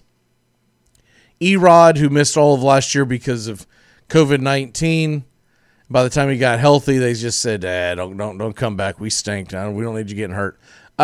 He has agreed to a 1-year, $8 million deal, avoids arbitration, and he will be a free agent at the end of this year. So, good news for Red Sox fans. And, of course, if the Red Sox go out, and they just showed Adam Schefter running the 40 like at the Combine. All I need to know about Adam Schefter is the way he ran. I don't believe I've ever seen that before or ever paid attention to it. He barely moves his arms when he runs. That's your NFL reporter for ESPN. That's your number one NFL source on ESPN. He runs like he's never ran before. So there you have that. Speaking of major, well, we're going to get into some free agent talk here in the next segment, but real quick, I want to go and play a little game called Contenders or Pretenders in the National Football League, because the NFL has got a list of teams out there that they're looking at as playoff bound, playoff possibilities, et cetera, et cetera. But what I'm talking about is not whether you're a pretender or a contender to make the playoffs. We are sitting in week 12 of the National Football League. Week 12, which means by tomorrow, everyone will have played about 11 games. I think there's still a couple of oddballs. Tampa Bay is off this week, and they obviously have another team that's off with them. I haven't looked at it. But anyways, they are number one with the bullet. They're going to be off this week. I'm trying to figure out who it is that they're off with, but anyways, it's not really important to what we're doing here. Every team's going to be through 12 games at the end of this week. I think this is the last of the bye weeks, even with all the crazy stuff. I think you're going to have the very last of all the bye weeks. So I thought it would be good fun to play. Are they a contender or pretender to make the Super Bowl? Not to make the playoffs. No one gives a crap about if you can make the playoffs. It's, are you a contender or pretender to actually make a Super Bowl run? Because the fact of the matter is, they're going to let so many teams into the playoffs this year. I don't even know if it's big news that you make the playoffs. You're going to have at least 14. You might have 16. They're talking about letting 16 teams in. If they would have had to punt this game, the Baltimore-Pittsburgh game that's now being pushed to tomorrow, if they have to punt that to a Week 18, that will be the first example. And if that happens, I'm telling you right now, they're gonna if they have to push it to a Week 18 game, even if it's the one game, they're gonna go ahead and say that's it. We're gonna let 16 teams in. It's gonna be done by percentage. Here's the real ripper for Steelers fans. Let's say they do that, and you're trying to go undefeated. They end up saying, you know what, to hell with that game. We're not going to play it. We're going to go for winning percentage. It's the only game we have to remake, right? Do you realize the asterisk that would be put on that team, even if they went 15-0 and became the first team to go and win the Super Bowl? Which I think at that point, 15-0, and they would not get a bye week. So that's 18. That would make them 19-0, if my math's correct. Because they wouldn't get a bye week, because if they go to 16 teams, they're getting rid of the bye week. Can you imagine going 19-0 and someone stepping up and saying, but you didn't play the full 16 game, and the asterisk is thrown on there? Not saying by the league wouldn't do it. But can you imagine being that? And, oh, how mad you would be at the Ravens.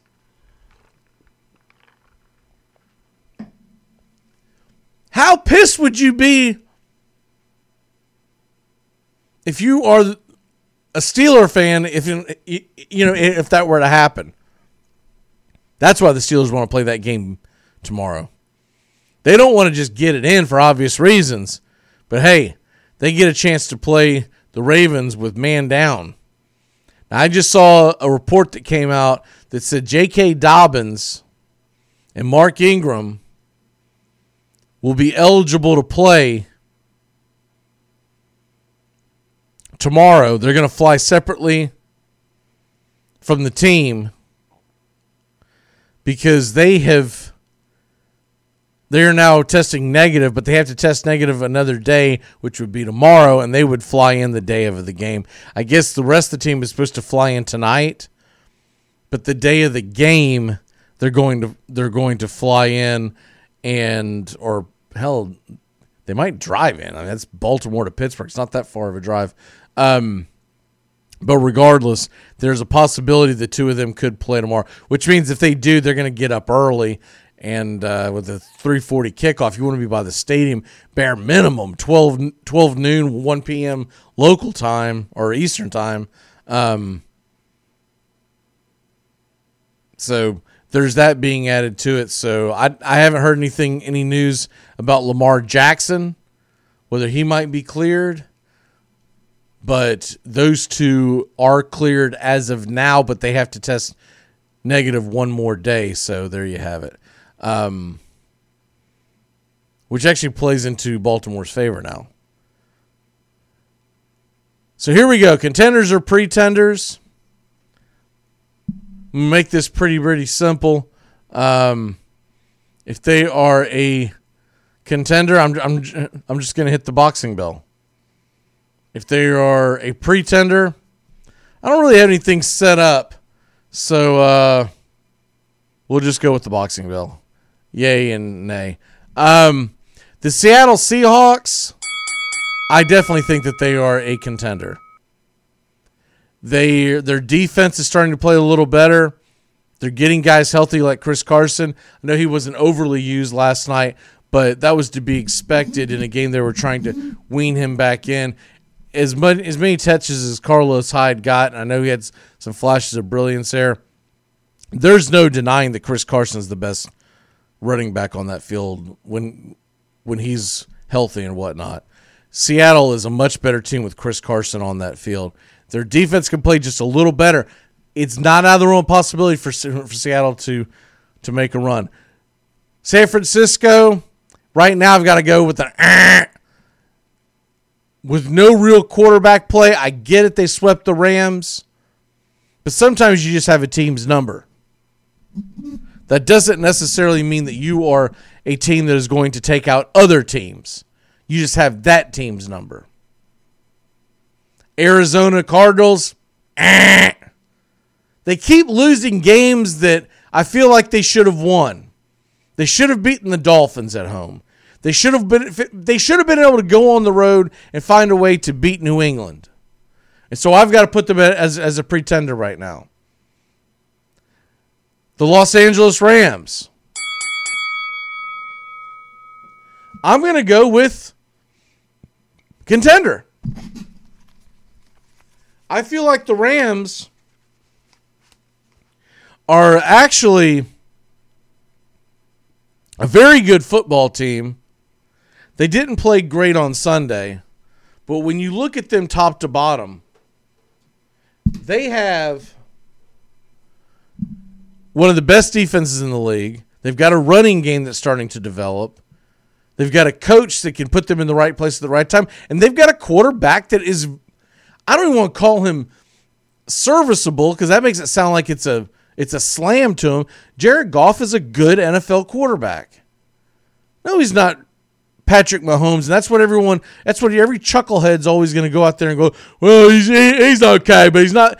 Don't look at his fantasy numbers. Look at how he is as a quarterback. You can win games with Jared Goff. The Green Bay Packers.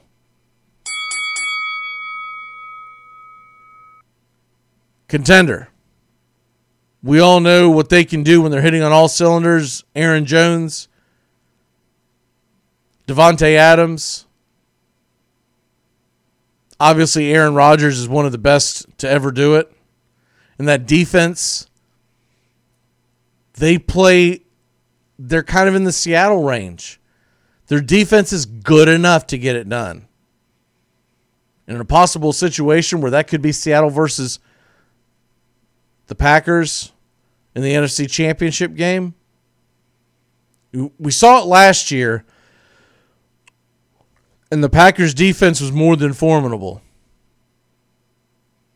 So I've got to put them in there. I guess if you're a pretender, we're going to do the beer. Because, it's time to start just drinking and realizing that you might make the playoffs, but that's about it. So the entire NFC East, yeah, that's a no-go. You're just not going to make it to any. I'd be surprised if the winner of the NFC East makes it out of the first round. There's a possibility. If you get a team that's got lightning in a bottle, so to speak, like a Giants team with a healthy Daniel Jones, maybe they can pull off an upset, but I don't think it's very likely. The next team, the Bears and the Vikings. We'll go ahead and put them together so we can get through this a little faster. The Bears and the Vikings, pretender. I'm sorry, but you're a pretender. There's no way that Bears offense is a playoff team, much less a threat to the Super Bowl. And the Vikings, you've just been too damn inconsistent. I was starting to drink the Vikings Kool-Aid there for a minute, and then they lose at home to the Cowboys, and that just did it in for me. It was a great come-from-behind victory that they had against Carolina on Sunday. Don't get me wrong. And they may very well sneak into the playoffs. Because with Arizona playing as bad as they will, as they have, you could get the Vikings in the playoffs. If we end up with 8 teams on each conference, I definitely think the Vikings get in the playoffs. Right now, they're on the outside looking in. NFC, NFC, the Saints. Drew Brees will be back. The Saints will be fine. The Buccaneers. Both of them. This is the one in the NFC that I'm like, man, you could talk me into either argument. Because they have not performed against the elite teams. But you could see them being so close. They should have been blown out of the water by Kansas City as poorly as they played in the first half. They found a way.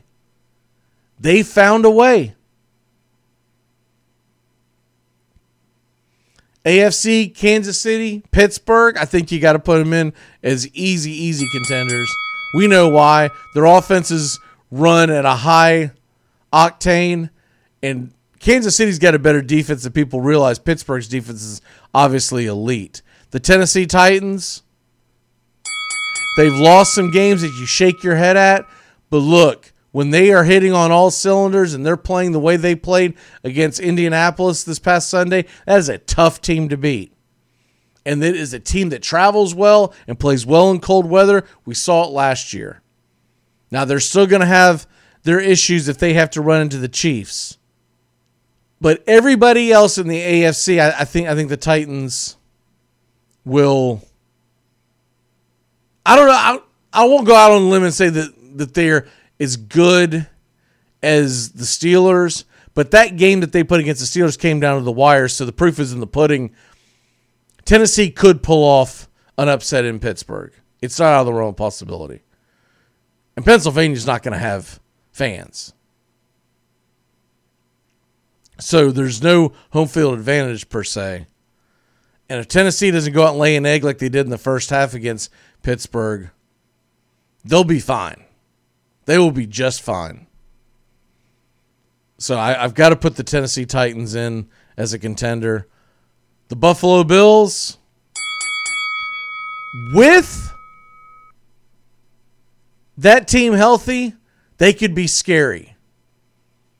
But they are one of those teams that everything's going to have to go right. With the maturation of their offense, it looks like their defense is taking a step back. I don't know if the defense was being disguised because they were on the field less last year because it was a ball control offense, and now it's more of a high octane. Now they're getting out on the field. They're getting exposed. Maybe that has something to do with it. But regardless, Buffalo is a dangerous team, and you'll have to go up there and play in Buffalo. Even without fans, that is still a home field advantage. Nobody wants to go into Buffalo in January. The Ravens, just like Tampa Bay, you could argue me into either one. I think right now they're on the outside looking in, but if they can get their offense squared away and figure out how to start moving the ball more consistently with Lamar Jackson, get a passing game going, then I believe that Baltimore could be in the conversation for a deep run. They, just like the Tennessee Titans, that team would do well on the road. They're a cold weather football built team. A suffocating defense. A decent run game. Their big question is, can they move the ball through the air? Can they get the ball into the hands of Marquise Brown? 7 to 8 yard hook routes to Mark Andrews, who's wide open because of the threat of the run, is not a passing game. They've got to go to the next level. The Oakland Raiders, along with the Browns, along with the Colts and the Dolphins, I'll put them all together. They are pretenders. Not to make a Super Bowl run. There's too many question marks. With the Dolphins, it's their offense. That defense is very good, but they struggle to find the running game from time to time, and then we don't know who their quarterback's going to be by the time we hit January. I think they have a better chance of making a run with Fitzpatrick, to be honest with you. Tua's got so many limitations as a rookie, but either way, Fitzpatrick is not navigating through an entire playoff in the AFC. The Colts, they too have way too many question marks, and to be able to go 3 consecutive wins in the AFC to make the Super Bowl, I just don't see it. Erratic quarterback play. They've got a great running game, but the quarterback play has been questionable at best. It's what I expected from Rivers. Remember, we talked about this at the beginning of the year. He's decent, but he's not what you consider a good or great quarterback anymore. Philip Rivers is heading to the Hall of Fame, whether people want to believe it or not. He's a Hall of Fame quarterback. He's just not a Hall of Fame quarterback in 2020. The Browns, their biggest question mark is quarterback. You cannot rely on someone like a Baker Mayfield who has this gunslinger mentality but doesn't have near the talent to pull it off. He wants to be Brett Favre, but he doesn't have near the talent to pull it off, and something between the ears does not fit sometimes with him. It just doesn't work. You'll sit there and you'll watch him go 2-3 series, and you're like, man, he's really playing well. And then you'll see him make a boneheaded play. We talked about this on Monday. How the hell did he miss that receiver who was wide open in the end zone? It was like a 7-yard pass. He could have rainbowed it. There was not a safety in sight, and instead he got over anxious like a rookie or like a freshman, high school freshman quarterback is what he looked like. Because even a freshman in college nowadays would not have missed this pass. And he rifled it, a fastball in there about 108 miles an hour, 2 feet over the receiver's head. The receiver's going, "What are you doing? I'm wide open." That's why you can't rely on them. And the Raiders, they've just got too many question marks. Their defense struggles, lack of pass rush. Derek Carr's highly inconsistent. Now we don't know what the hell's going on with the running game. Jacobs doesn't seem to be what everyone thought he was going to be going into this year. They'll be fortunate to make the playoffs at this point. And the Patriots, but Cam Newton is, but Bill Belichick's one of the greatest. Patriots are not going to win 3 games in a row if they sneak into the playoffs. On the road, Cam Newton, get the hell out of here. I seriously doubt that he actually makes the playoffs, he being Cam Newton. But if somehow they sneak into the playoffs through the back door, they're going to be one and done. Imagine Cam Newton, first round of the playoffs, trying to go into Kansas City or Pittsburgh. All right, let's take a quick break. When we come back, we're going to go ahead and put a cap on this show and dive into a couple of free agent rumors that we're hearing. We'll be back in a flash here on the Armchair Quarterbacks. Keep it locked in here to CBS Sports Radio. Visit Shane Company for meaningful holiday gifts. Our in-house design team creates unique styles of fine jewelry in every price range, exquisite symbols crafted with superior standards and made to last a lifetime. We have a variety of diamond infinity designs to symbolize your everlasting love. We're also known for our natural and vibrant rubies, which represent enduring passion. Or select a stylish necklace with a stone in her favorite color or her birthstone, so you'll always be close to her heart. Our jewelry consultants, in the store and online, will help you find something beautiful to put under the tree.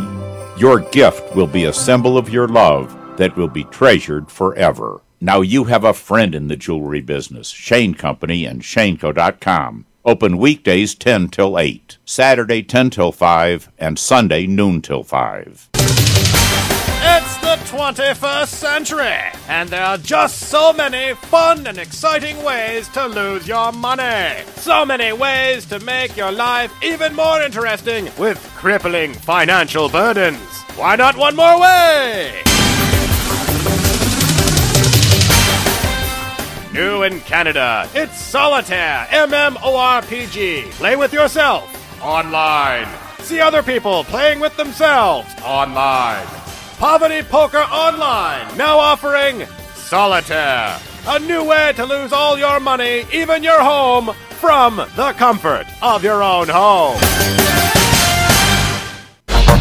Fantasy sports is back, and it's time to jump into DraftKings. Go to DraftKings today at DraftKings.com. Golf, NASCAR, soccer, you name it. And of course, Major League Baseball, basketball, hockey, and football are on the way. Go to DraftKings.com. Listen to the Armchair Quarterbacks for DFS advice all year round.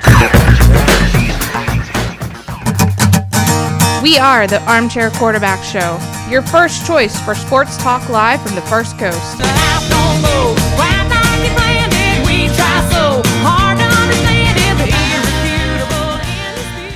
Second down and goal. From the 16. Try it on the ground with Chris Carson. Picking and choosing his way. Trying to stay on his feet, and he'll get there. Touchdown. Chris Carson from 16 yards away. Leather boots are still in style for manly footwear. Beads and Roman sandals won't be seen. Welcome back here to the Armchair Quarterbacks. Football still as we are riding shotgun with you here on CBS Sports Radio, the Armchair Quarterbacks app, and Facebook Live. Find us on Facebook Live today. Glad to hear from you. Armchair Quarterbacks Wake Up Show. Once again, we do have a phone number anyone wants to call in. The number to call is 646-558-656, and then it's going to ask you for an extension number. That extension number is 802-009-5534 #. You're like, how am I going to remember all that? Go to the Facebook page and we put it in the comments. You can just copy and paste the damn thing. We don't expect you to remember all that. You just copy and paste it and away you go. And we'd love to hear from anybody on any topic that you want to talk about, within reason, right? But let's go ahead and get back into the world of sports. Let's get back into baseball. You've got some free agency questions that are going to be coming up. Figured we'd hit this up before we take off here. JT Realmuto, 30 years old, free agency, and he declined a qualifying offer from Philadelphia back in November, which should be expected. It looks like to me that the two main people that they're going to be trying to go for, or the two main teams that Realmuto appears to be in play for, is either to go back to his original team in Philadelphia. Not his original team. His original team was the Miami Marlins. They're not going to foot that kind of cash. Either go back to the Phillies or the one that has really been circulating here recently is the New York Mets. The New York Mets look like they are a team that could make some big splashes, and you're going to hear their name a lot here in this segment. But the New York Mets, if they were to get a Real Muto with that pitching staff, I think that would be huge for them. So we look to see what happens there. Next guy up on the docket. And you do have other catchers out there, but no one close to JT Realmuto. They set this line, set the standings up through WAR. The next best WAR is 35-year-old Tyler Flowers. Jason Castro. And this is why I have a hard time with WAR. They've got Yadier Molina below all three of those guys. McCann, that's James McCann, not Brian McCann, who's retired. James McCann, who's 31. Tyler Flowers, 35. And Jason Castro, who's 34. I get it that Yadier Molina's 38. But that guy commands a pitching staff like no other. And if that's what you're lacking for a playoff run,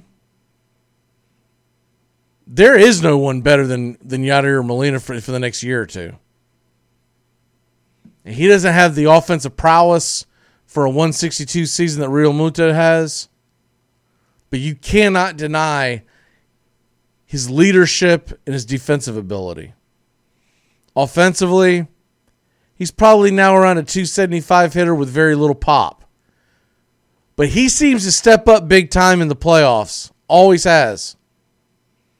He'll get that double down the line. He'll get that key base hit. So I cannot put McCann, Flowers, and Castro above Yadier Molina. I think he probably ends up back in St. Louis, but there are rumors circulating about him. Mets, Yankees, White Sox, you name it. First basemans, Carlos Santana is the biggest thing. He's really more of a DH at this point, but Carlos Santana is the big name. Second base is where it gets interesting because DJ LeMahieu is a free agent. He's the number one second baseman by far. Colton Wong, who has a... See, this is what gets me. Colton Wong's WAR is 5.0. DJ LeMahieu is 7.8. And you're going to try to tell me that Colton Wong's WAR wins above replacement, meaning that if he goes out... You're trying to tell me that Colton Wong is more valuable for wins a season than Yadier Molina? That's why I have a problem with WAR. They're saying Yadier Molina is 1.7. But Colton Wong is a 5? Get the hell out of here. Colton Wong's been a defensive liability his whole career. He gets hot, and he can hit well when he's hot. And it was a short season this past year, and he had a pretty decent season. But we've seen that guy go through peaks and valleys.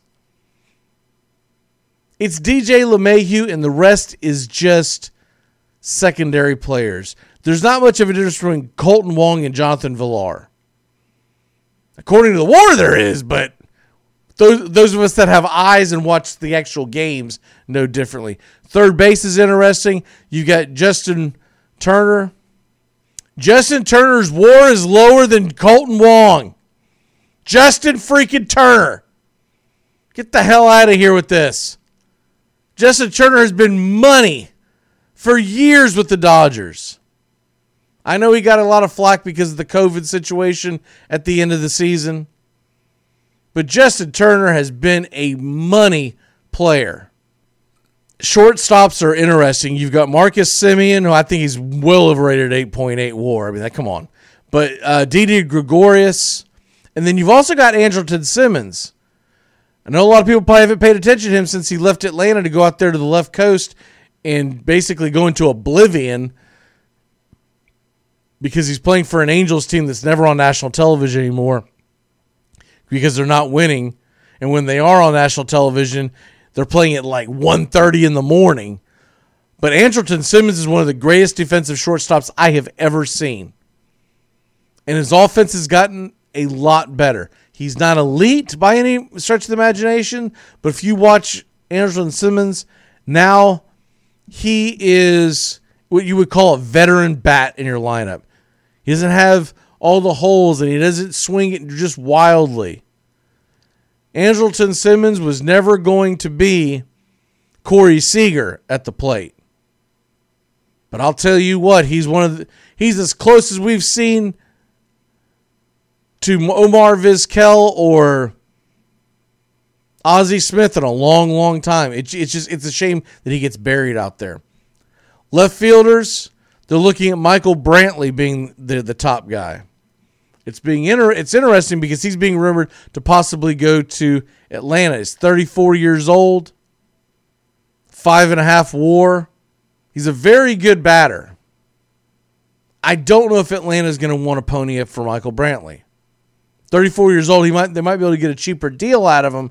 But do you want a left-handed batter behind Freeman to hit to Freeman? It makes it so much more difficult when it's a right-handed power bat like Ozuna. The next best of the Kittle there is Brett Gardner at 37 years old. I believe Brett Gardner, though, is going to re-sign with the Yankees. I think he's going to give him a club-friendly deal. He's fine with platooning because he likes being a Yankee. He's been a Yankee his whole time. I don't see him leaving. Jock Peterson's an interesting one. Remember, he was almost traded to the Angels. So I don't believe the Dodgers are going to sign him. But that guy tends to step up in the postseason.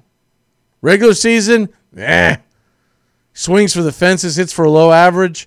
Man, postseason, he tends to come up in big, big situations. The prize, the one that everybody wants. I jumped ahead of myself. George Springer, 31 years old. He's going to be looking for a 4 or 5 year deal. He's probably looking for 5. And in heart of hearts, he probably wants a 6 or 7 year deal. I just don't see anyone giving him that in this time. George Springer is another one that I think the Mets are going to go hard for. All around great player, defensive player. We know what he can do with the bat. And then you got Jackie Bradley Jr. He's also a free agent. Now, he's more of a defensive specialist, but he's gotten better with the bat over the years. He's no longer a one-trick pony. I'll be interested to see where he goes. The right fielders, that's a weak situation. That is a very weak situation. They've got Adam Eaton at the top. I would argue that the best right fielder in the free agent market did not play in 2020. That's Yasiel Puig. Maybe I could go Hunter Renfroe, but he's more of what you think he could be as opposed to what he is. You have some interesting veterans that you could pull off you would want to sign in a platoon situation to come off the bench. You got Matt Joyce, 36 years old, Mark Kakis, who is 37. Both of them have been playing for quite some time, and they're good left-handed sticks. They can play every day, but they're also something that would be intriguing for a team like Atlanta or Tampa Bay to bring back to help fill out their team. I'll tell you what, if he doesn't re-sign with Atlanta, the Tampa Bay Rays should really think about Markakis. Markakis would do wonders for that offense. Domingo Santana is out there too. He's an interesting all-or-nothing guy. Now you get into the DHs. These are guys that are being perceived as they are no longer defensive worthy. So what are we going to find out? Are they going to let us know something? They have yet to say anything about whether or not we're going to have a DH in the National League. And I feel like they need to know that. Going into the winter meetings, why do we not have a yay or nay on that yet? Are they just not going to have one? I didn't understand the point of the DH for 2020 in the National League if you're not going to do it full time. Having a DH or not having a DH has nothing to do with COVID, but it was sold to us as so. But going into this year, will there be a DH in the National League? And if so, you've got Nelson Cruz, who's 40 years old, but man, he's still hitting at a high level. He wants a 2-year deal wherever he goes. I feel like he's going to stay in Minnesota, but that's an interesting one to keep an eye on. Marcell Ozuna, 30 years old. He's the big ticket DH. Think he wants to get a 4 or 5 year deal. He knows this is his best chance to really cash in. I know the Braves would love to have him back, but at what he's going to ask, and you've got a lot of young players that you're going to have to try to lock up, including Freddie Freeman, who is a free agent at the end of 2021. It'll be interesting to see what Atlanta is willing to part with to bring Ozuna back, especially if there are no designated hitters in the National League. Now, I fully expect that we're going to get a designated hitter in 2022 because the CBA comes up at the end of 2021, and what you're going to have is that's a bargaining chip. That's a big-time bargaining chip. For Major League Baseball to put on the table, what would that be, 15 brand new jobs, high-paying jobs? That's a big-time bargaining chip. But it's just weird. If you're going to have the DH in 22, you might as well have it in 21 and just move on with it, because you're hamstringing the National League teams trying to build their teams for the future. Because it's going to happen in 2022. Now we just have to see if we're going to have this one down dead year where we don't have it. And so a guy like Marcell Ozuna is not going to command the kind of money he could command in Atlanta if we knew there was going to be a DH. Not that Atlanta wouldn't want to bring him back, but he's a defensive liability. So let's say you put Pache in center field. And let's say Ozuna goes to left and Acuna in right. It's good offense and two really good defensive players, and then you've got a defensive liability out there in left field with Ozuna. I would argue it's worth it, but one of the reasons why they might go with Brantley, cheaper deal, shorter deal, and away you go. All right, let's go ahead and get out of here with a little turn back time and birthdays. And unfortunately, we're not getting football, but, man, there's a lot of college basketball. There's a doubleheader tonight, Duke and Michigan State, and I think Kentucky, Kansas. I think it's 7 and 9 p.m. Eastern on ESPN. Look forward to that. There's college basketball on all day long, by the way, y'all. Florida State fans, Florida State will play tomorrow at 3 p.m. Let's go ahead and hit it and quit it. Turn back time.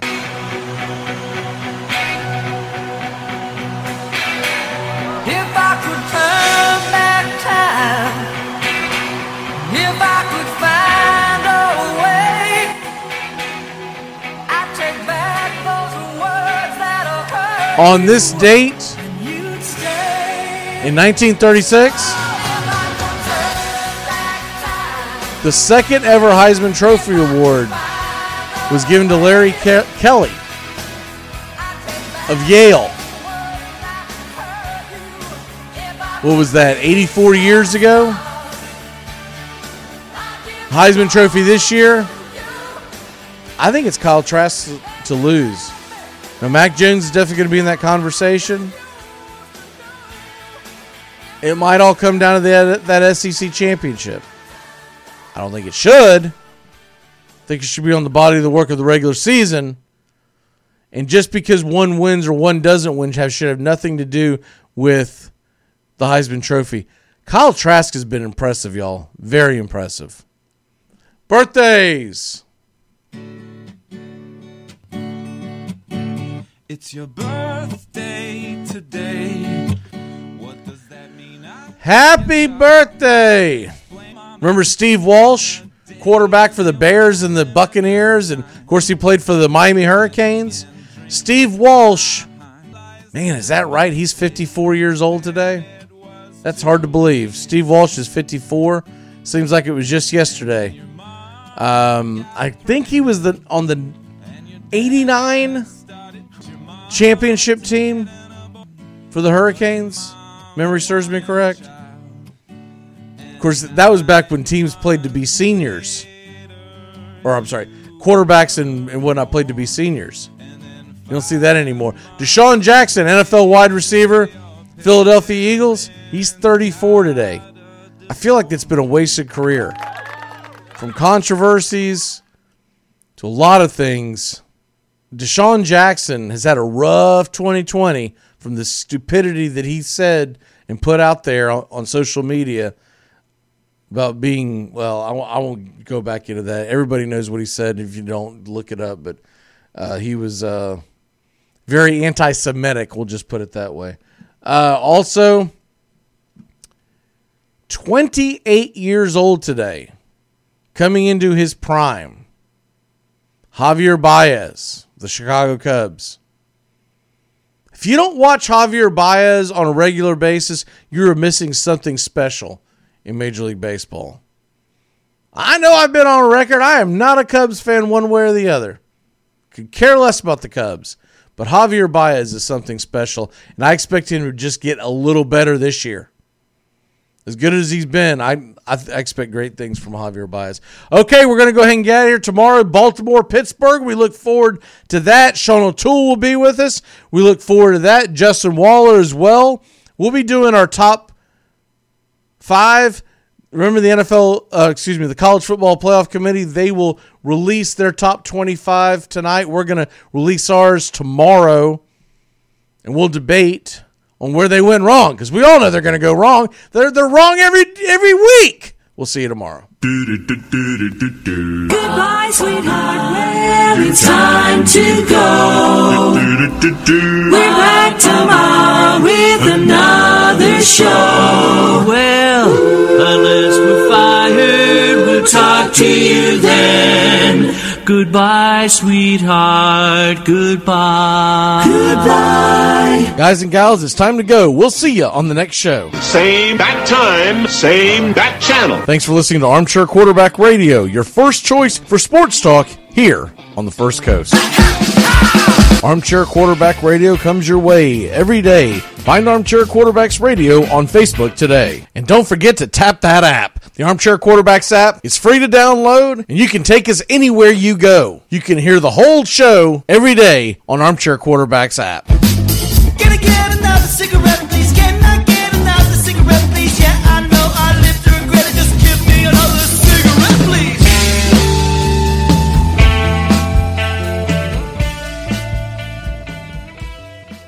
I kinda like that.